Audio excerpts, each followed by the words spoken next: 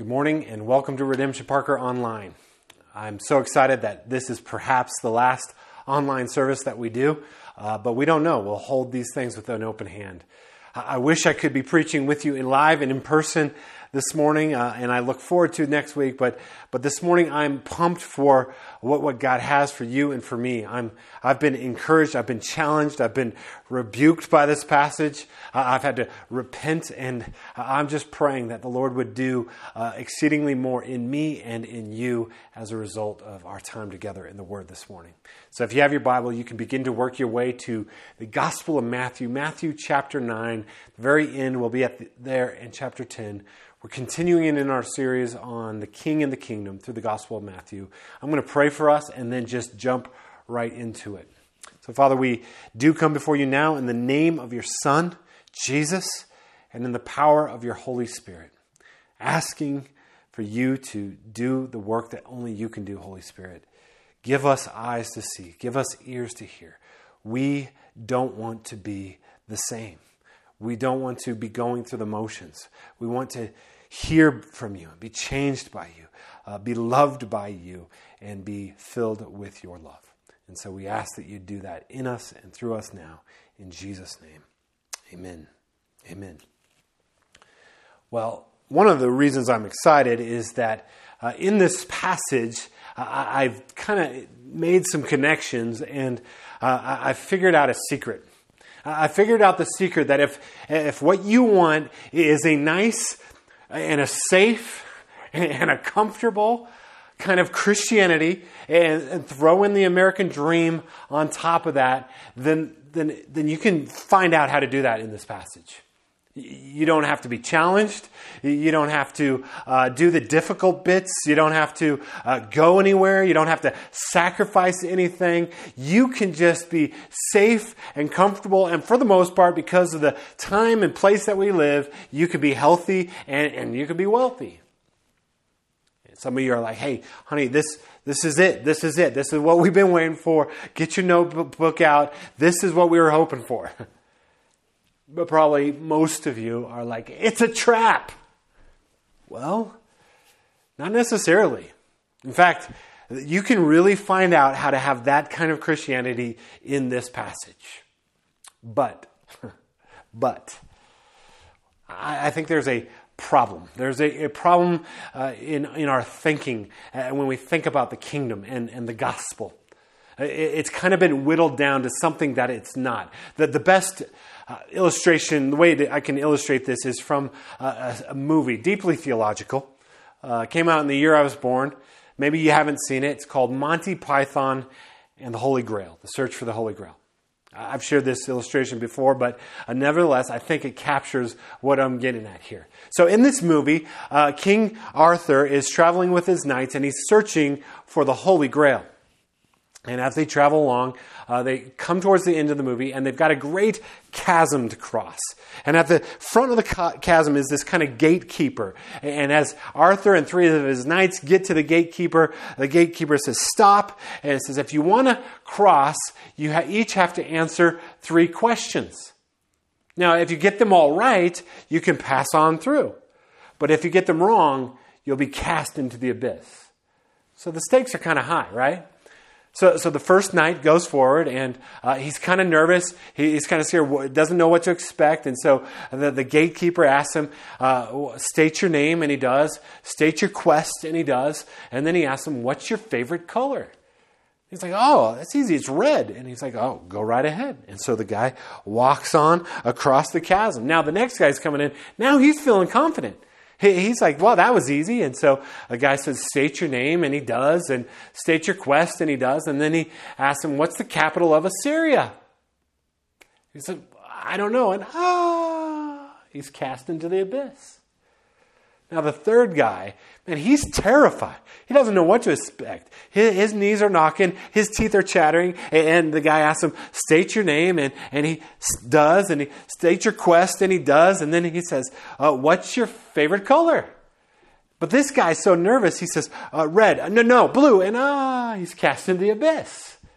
Finally, Arthur comes up, and the gatekeeper says, state your name. He says, I'm King Arthur, King of the Britons. And state your quest. I searched the Holy Grail.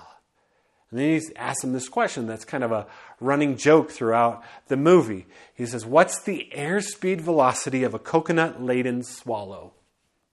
And Arthur's answer is also kind of a running gag throughout the movie. He says, well, that depends. Are we talking about an African swallow or a European swallow? The gatekeeper says, well, I don't know that. And the gatekeeper's cast into the abyss. And Arthur goes on through. You're like, what in the world does that have to do with the gospel? It's simply this. For millions of Christians and thousands of churches, we've boiled down the gospel to what are the bare minimum entrance requirements to get into heaven when I die.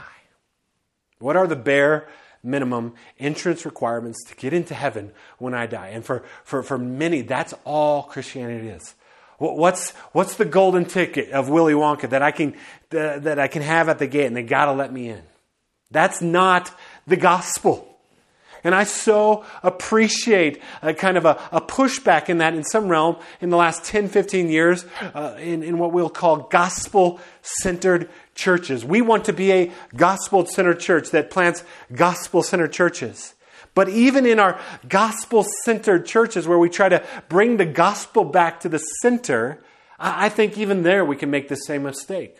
Even there, we can so emphasize the central tenet of the gospel that we are saved by grace through faith. The doctrine of justification. And I'm going to preach that every week. And every week we're going to come back to that because every week we are tempted to trust in ourselves or trust in something else. And so the doctrine of justification is central, but it's not the only thing in the gospel. It might be the hub, but the gospel has spokes that go out in a million different directions. And if we're not careful, we can boil down the gospel to the bare minimum entrance requirements to get into heaven when we die. And I point to the key verses like Ephesians 2, 8, and 9. For by grace you have been saved through faith, and this is not your own doing. It is the gift of God, not a result of works, so that no one may boast. We love those verses. Ephesians 2, 8, and 9. It's the gift of God, not a result of works. But we can forget that Paul did not stop there. He put in verse 10 for a reason. For we are God's workmanship, created in Christ Jesus for good works, which God prepared beforehand that we should walk in them. The gospel rescues us, redeems us, but it should also send us. So we've been going through the Gospel of Matthew, and we've been following the King as he points us to the kingdom. And throughout Matthew's gospel, Jesus has this calling. 7 times, in fact, we read him saying this. He says, follow me. Central to being a disciple of the King is to follow him. That means to act like him. That means to love what he loves, to think what he thinks as far as we are able, to be filled with his compassion, to do the works that he does in all the ways to follow him. That's what we're called to. In fact, let me just read to you the 7 verses without commentary in Matthew's gospel where he says this. Matthew 4:19. He said to them, follow me, and I will make you fishers of men. Matthew 8:22, Jesus said to him, follow me and leave the dead to bury their own dead. Matthew 9:9, as Jesus passed from there, he saw a man called Matthew sitting at the tax booth, and he said to him, follow me. And he rose and followed him. Matthew 10:38, and whoever does not take his cross and follow me is not worthy of me. Matthew 16:24. Then Jesus told his disciples, if anyone would come after me, let him deny himself, take up his cross, and follow me. Matthew 19:21. Jesus said to him, if you would be perfect, go, sell what you possess, give it to the poor, and you will have treasure in heaven, and come, follow me.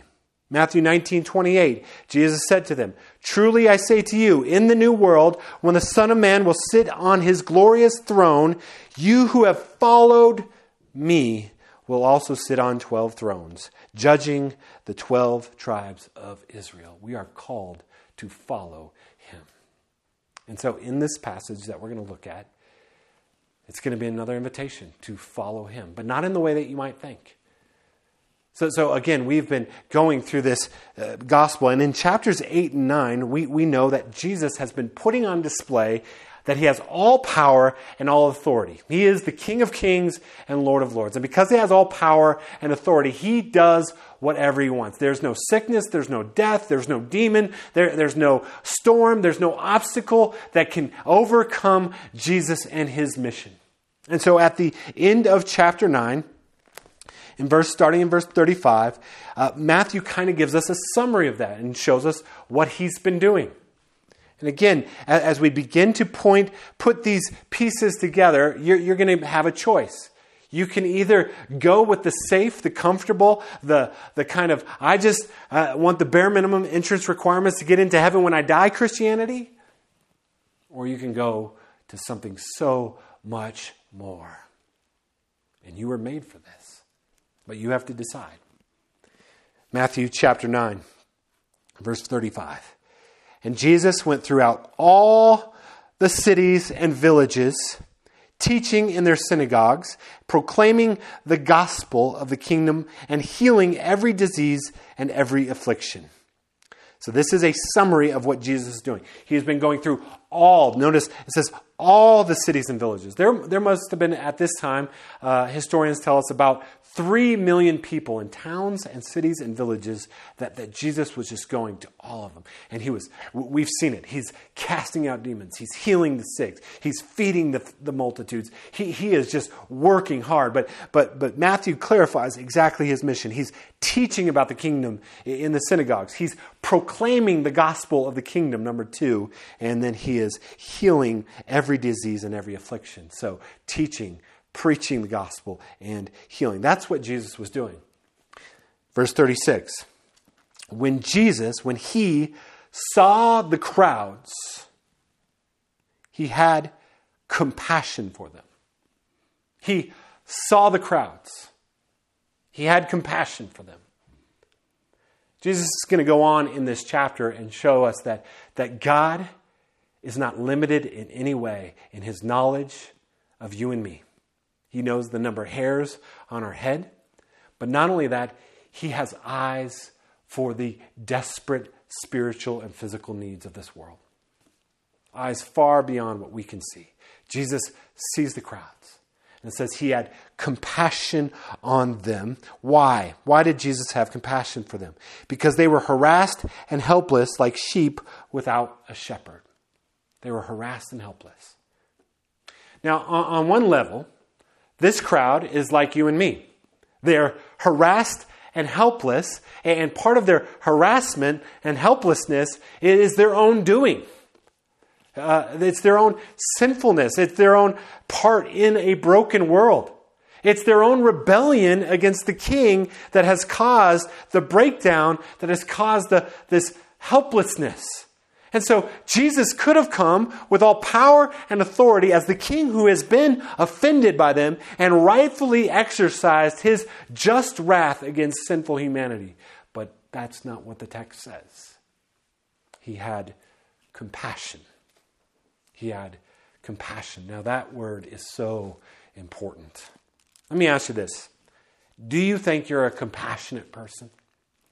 On a scale of 1 to 10, just in your head, what would you give yourself on a compassion scale? I'm compassionate. Now be careful. I'm not talking empathy. I'm talking compassion. And the reason there's a difference is because it's a very important difference. The word compassion comes from the Latin word to mean co-suffering. Co-suffering. In the Greek here, it doesn't mean his heart was broken. That's how we might say it. It literally refers to his bowels. It's like he got punched in the gut. He is physically and spiritually, mentally, whatever, he is suffering with the people as he sees them suffering. He has compassion, co-passion with them. D.A. Carson, one of the greatest scholars of the New Testament alive today, he put it this way with this Greek word, compassion. he says it's a strong word for an emotional response, listen to this, which always results in caring action. A strong word for an emotional response which always results in caring action. So the only way that you can say you have compassion is that when you see a need, desperate physical or spiritual need, and it so stirs you to move you to action. So compassion is love in action. So again, I would ask, are we a compassionate people? Does it actually stir us? When Jesus sees the crowd, he gets punched in the gut and he has compassion. And it was his compassion that caused him to leave his throne in glory in heaven and come on and put on flesh and enter into our limitations and enter into our suffering. He will literally suffer for us because of his compassion. So, what does he do? If this is where he's at now in this moment, what does he do? Verse 37. Then he said to his disciples. What does he do? He turns to his disciples, the ones he's invited to follow me. This is what Jesus does. This is how his compassion moves him in this moment. He turns to his disciples. What does he say? The harvest is plentiful, but the laborers are few. The harvest is plentiful, but the laborers are few. Now, there are two biblical imageries that should be provoked in our mind in this moment. On the one hand, it's a positive image.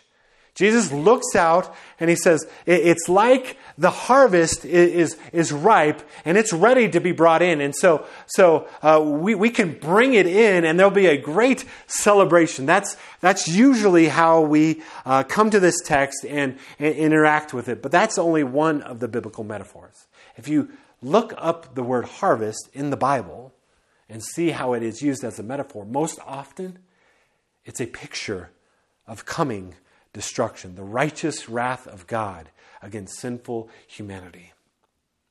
You hear what Jesus is saying? Time is running out. The end is coming. And there is a mass of humanity with physical and spiritual needs that are desperate. And if something isn't done, they're going to be lost forever. Church, this should begin to stir our compassion. But we know compassion is costly. It always moves us to action, but compassion is costly. That there's a term that's come up about called compassion fatigue, right? We are finite. We're limited. We experience compassion fatigue quickly. Let me just go through a quick list. For example, you know that there is an estimate about 27 million people in slavery today. We can't even fathom what that means. 27 million image bearers in slavery today. That should cause something in us to stir.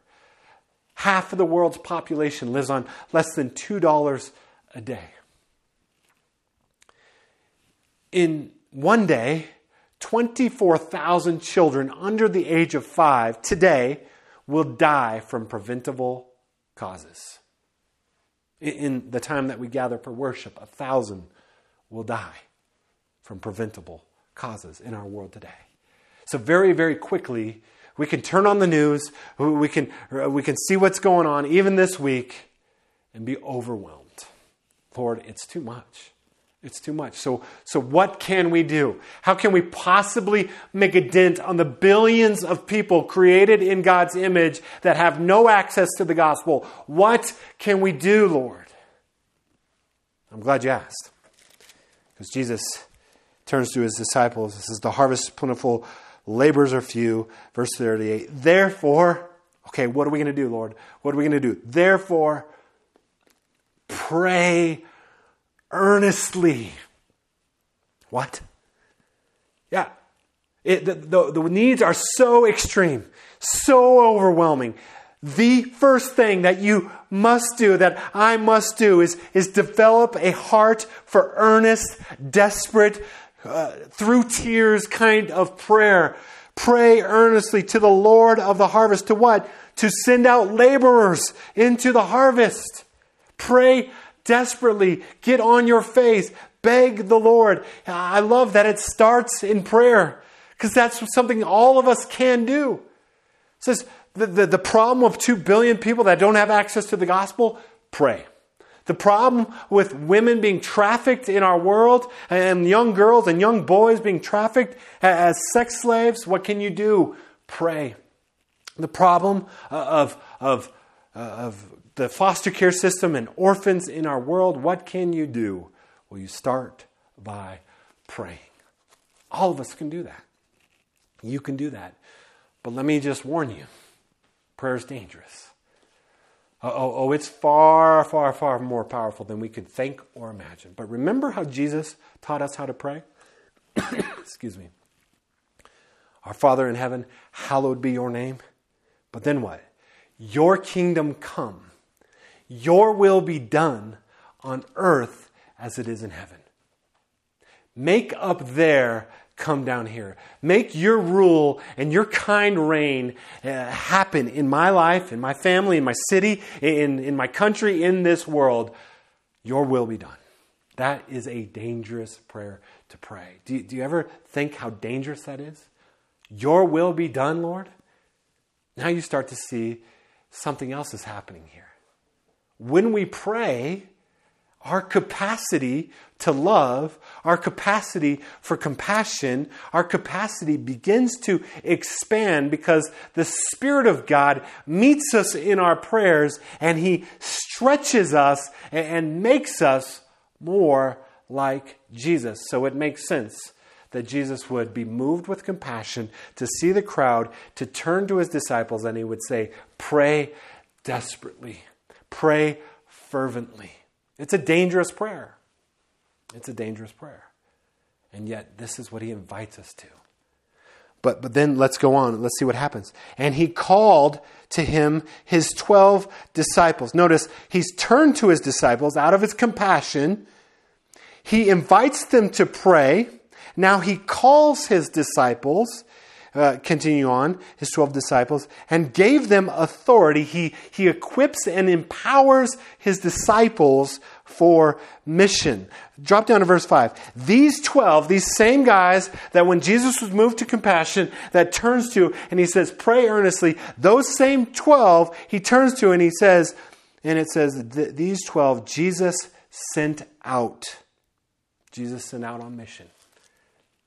See, prayer is dangerous because so often the way that we get a heart for the things of God, the way that we get a calling for the things of God, starts with prayer. In fact, I don't know any other way that it can start.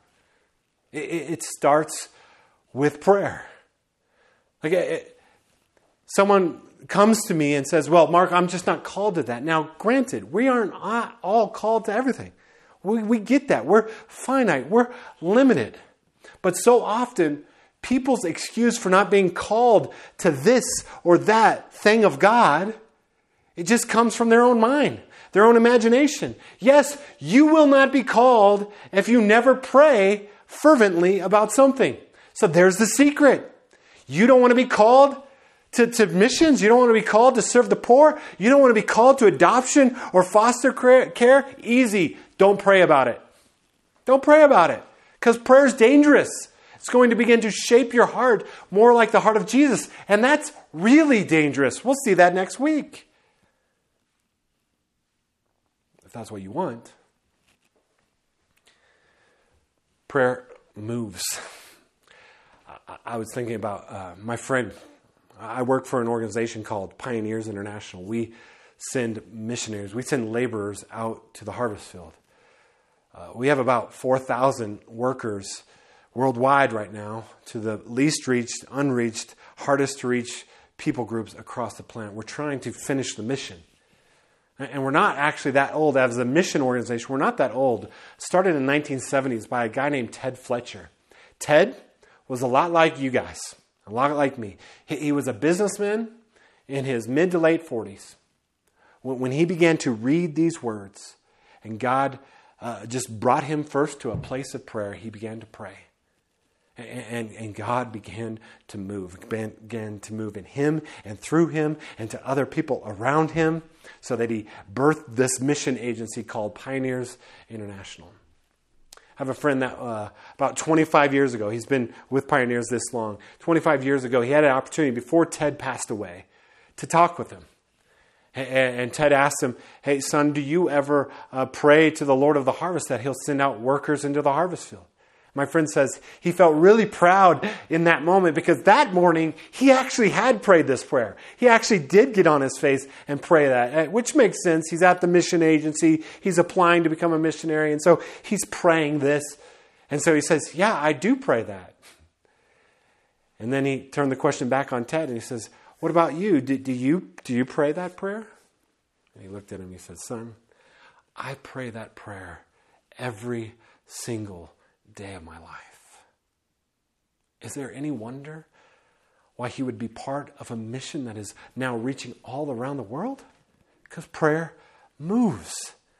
It changes us. It challenges us. But those that pray are most often those that are called. Those that are called are then equipped and empowered by the Holy Spirit. Those that are equipped and empowered are sent. It's a discipleship cycle. And when we're at the beginning of it, it's scary. Like, I don't think I can do that. I don't know. But God begins to work that cycle. We pray. We're called. We're empowered. We're equipped. We're sent. God can and wants to do that through you in a million different ways through our church and through the church in this city. It is absolutely ridiculous that there is foster care and adoption needs in our city when we have more churches than the needs in our city for that. Oh, that we would listen to the Holy Spirit and we would not quench the Spirit, but we would pray desperately for the things that break God's heart. That's my heart. That's my prayer. So what about you? What is your prayer these days? What if God answered all of your prayers right now? Would the world be changed? I hope so. I'll be honest with you, be transparent with you just for a moment. There are lots of things that I don't pray about because I'm afraid I'll then get called, I'll then get equipped, and I'll get sent. That's just being selfish. From an earthly perspective, I like my comfort. I like kind of having my life under control. I like having my nice little family where we do our thing. I like that. I'm honest. And that makes sense from an earthly perspective. But from an eternal perspective, man, that's insanity. That I wouldn't pray and beg the Lord of the harvest to send out workers in the harvest because he might call me. That's insanity. We are called to be changed forever into the image of Christ. That is what will matter most 100 years from now for every one of us who hears this message. Because that is eternal. And so let's not be insane. Yes, you can choose the easy life, but honestly, is that what you want? Is that what we want as a church? Do we really want to just be a church that goes through the motion, checks the boxes, maybe has some good worship, checks the gospel-centered box, and then just kind of prays small, shallow prayers? We can be that kind of church, but honestly, let's be honest with each other enough to just say, hey, there's better things we can do with our Sunday. We live in Colorado. Like we can do something better. Rather than living shallow Christian lives, let's just enjoy this world like the rest of our neighbors and friends. But if you are a follower of Jesus, you have the Holy Spirit of God, and there's going to be His movement in your soul, even right now, that says, man, you want more than that. You were made for more than that. As a church, God is calling us to more than that. He's first calling us to prayer, though. And so you don't have to commit to going overseas as a missionary. You don't have to commit to adoption. You don't have to commit to helping the homeless population in our city right now. You don't have to commit to any of that. I'm just saying, let's obey Jesus' instruction. Let's get on our face before God and pray to the Lord of the harvest that He'll send out workers into His harvest field. And then let's see. Let's see 5 years, 10 years, 20, 30 years from now how God will answer those prayers. Church, please, let's be that kind of church. Let's get on our face. Let's not go through the motion anymore. To that end, let me pray for us.